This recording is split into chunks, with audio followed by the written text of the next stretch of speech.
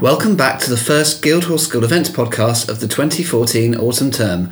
Today I'm joined by cast and crew from True Dare Kiss, our opening drama in Milton Court Studio Theatre. With me today are director Owen Lewis, sound designer Neville Billamoria, lighting designer Jack Weir, Alice Walkling, set and costume designer, and actors Niall Ransom and Katrina McKeever. I think we'll probably start with Owen. Okay. True Dare Kiss, is it fair to say that it's not a particularly commonly done play? Yeah, I'd never come across it before we started talking about doing it here. I don't know why. It's got lots of meat on its bones.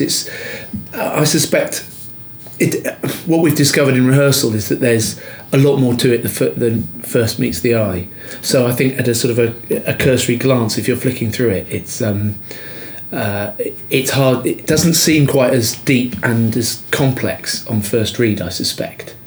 There's lots of short scenes that it's quite televisual in nature, jumping from location to location, and it moves very swiftly. It's got a large cast, and it's just as we've been excavating it, we've discovered it's absolutely round, and there's maybe a scene that's a minute and a half that at first glance you think is just a throwaway chat between two people, but once you look at it in the context of the whole journey of the play and the characters and what's actually happening, there's just so much to juggle. So actually we're enjoying it and finding it a really rich play, but no, it's a very good play. I don't know why it isn't done that often. And it's part of a trilogy, is it not? And it's written in 1983. It is, yeah.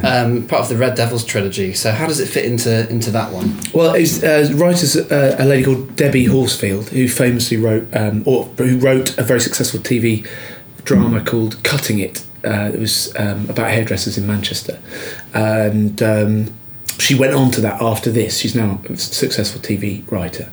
It feels quite televisual. And this was her first project. So Red Devils was her first play that she wrote. And it's just a cast of four girls coming of age about 18, 19 in Manchester in the late 70s, early 80s. And then she developed it in True Dare Kiss, and it's got a cast of probably about 16 to 20 maybe, that we do with 10 actors. And which people playing lots of different parts, which is great fun.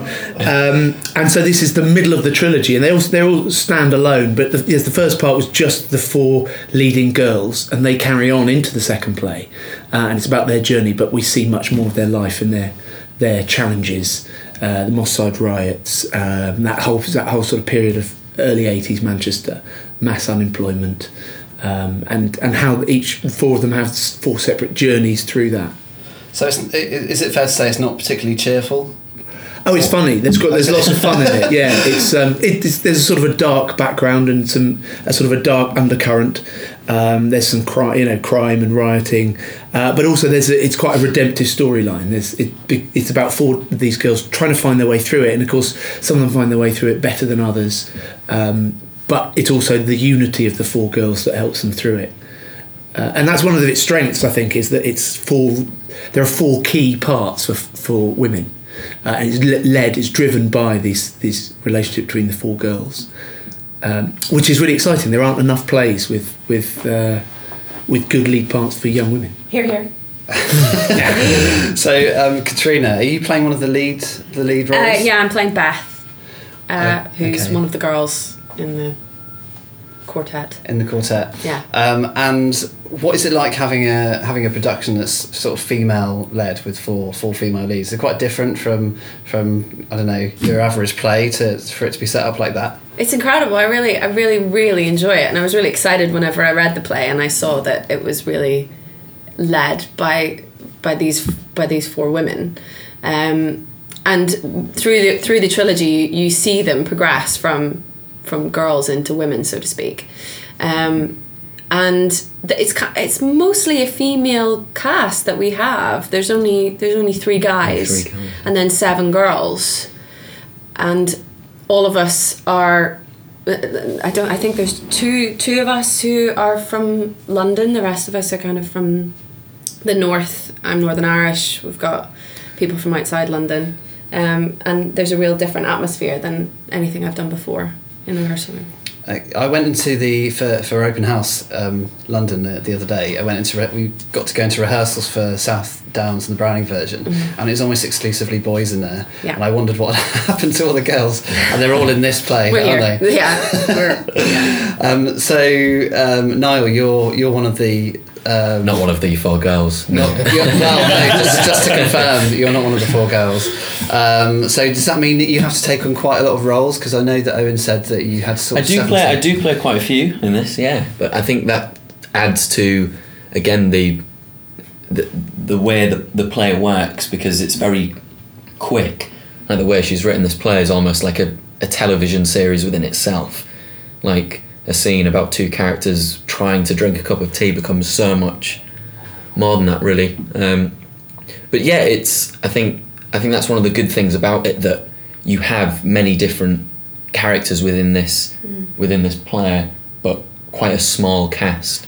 I think it's a challenge, but it's an exciting one, I think. Yeah, it never stops. It's always going. It's very musical in its nature, in that it has an amazing pace to it, and once it starts, it's like it's off. You can never sit down during the play. I think for all of us, you're pretty much always on your feet, whether that's on stage, backstage, or. Does that prove hard if you're doing quite a lot of roles, to sort of get your head into the next role before you go out there? Yeah, it can be, because I mean, it sort of splices up your different journeys. Really, because if you play multiple characters, you have different journeys throughout that play. And it's sort of like, we've always said while doing this, it's like loads of little plays have all been smushed together to make one play. And in a way, that's sort of the same with all plays. But I think it's that mining for detail, like in every single scene, finding out what matters and finding out what it is these characters are trying to say, because it's very subtext driven, that, you know, you then can be confident within those journeys and be able to just pick it up and be like, right, now I'm on this journey, and then the next scene you're in a completely different journey, but it's all sort of pushing towards the same thing. It's interesting that you mentioned sound just then, because we've got sound designer Neville Billamoria here with us, and I was going to ask you, Neville, about the sound design for the play. Obviously 1980s Manchester is quite a sort of rich time for their musical culture, along with sort of Liverpool and that sort of northwest area.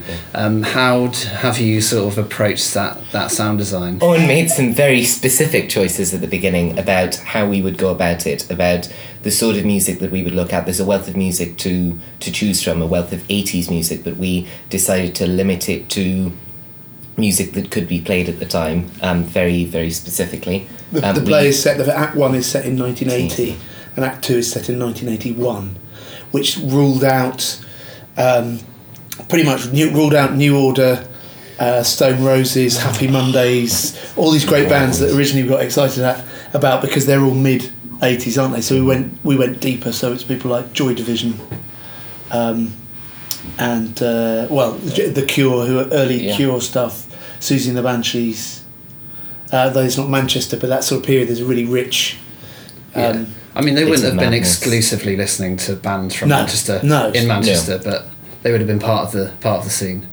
Indeed, but it's also that there is a distinctive sound. There is a nice sound that we can go for that adds to it almost. What we are doing is splicing tracks together, so we're sort of taking the bits that work best for us, and we're also, I mean, the continuous discussions that Owen and me are having, we're amazed by how different the pieces sound at different points in them, and how different certain bands sound, and how you start to, when you spend so much time listening to music from such a short period, you start to find links between them, and the sort of ska influences on various people through that time, based on where they're based, and you know what they were probably listening to, but it's the cinematic feel of the show as a whole means that there is a lot of music in it. There is a lot of sort of scene changes, and we're trying to aid the process of going from one scene to another as fluidly as possible.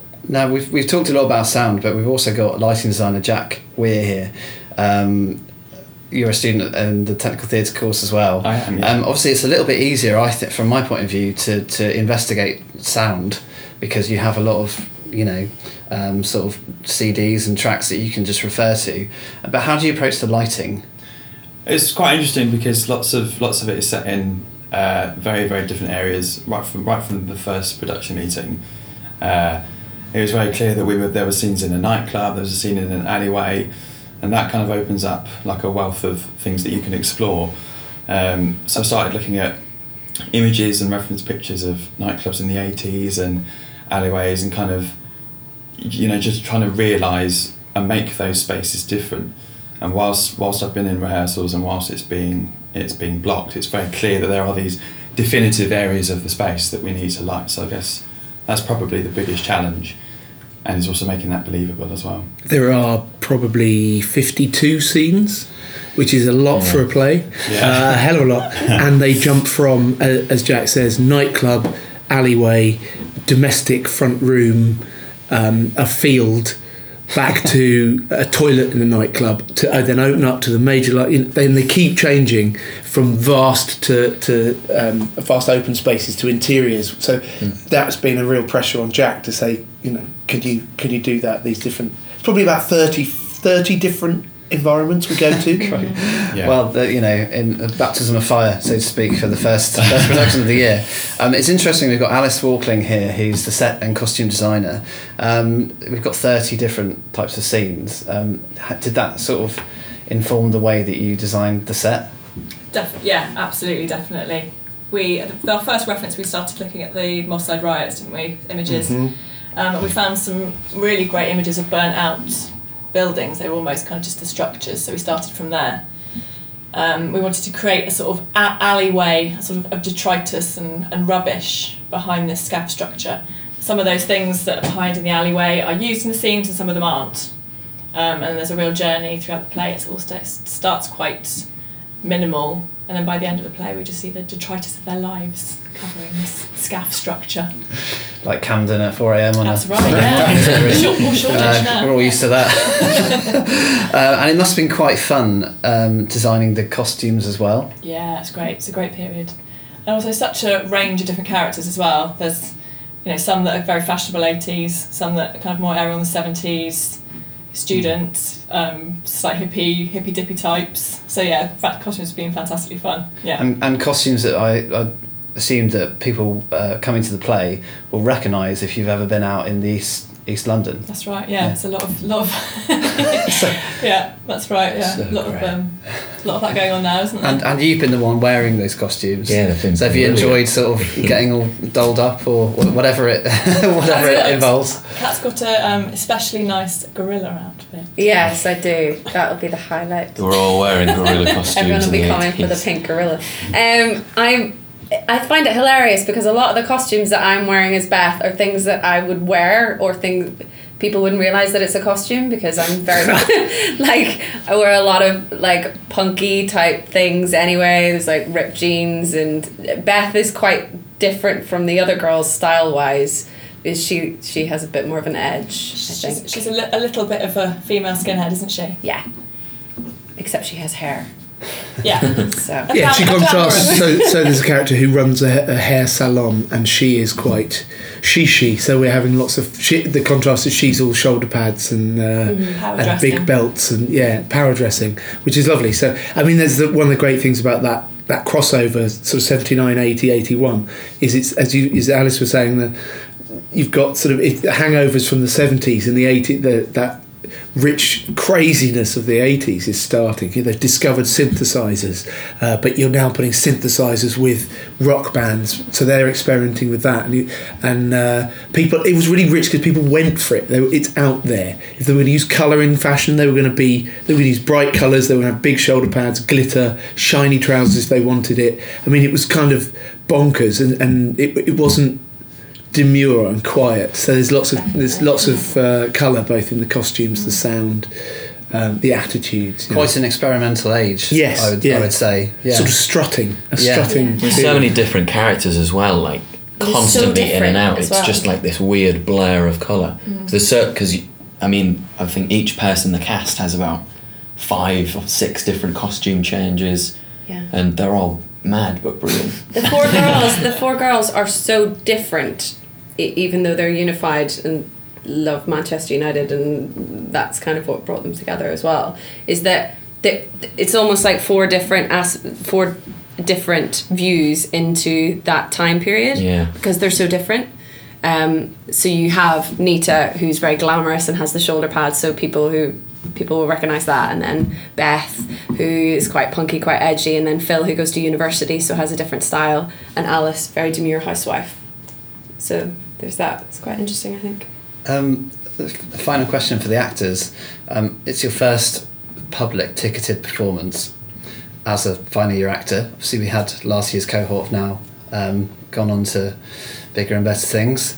How are you feeling about performing to the public for the first sort of time they're going to be paying to come and watch you at the school? Are you quite excited? Do you feel that there's some pressure there, or I mean, what? I'm really excited. I think obviously there's a different, in third year there's sort of an added, or people would say that there's an added pressure, but you're always told to sort of just see it as a year of performing with a company of actors you know and can work so well with.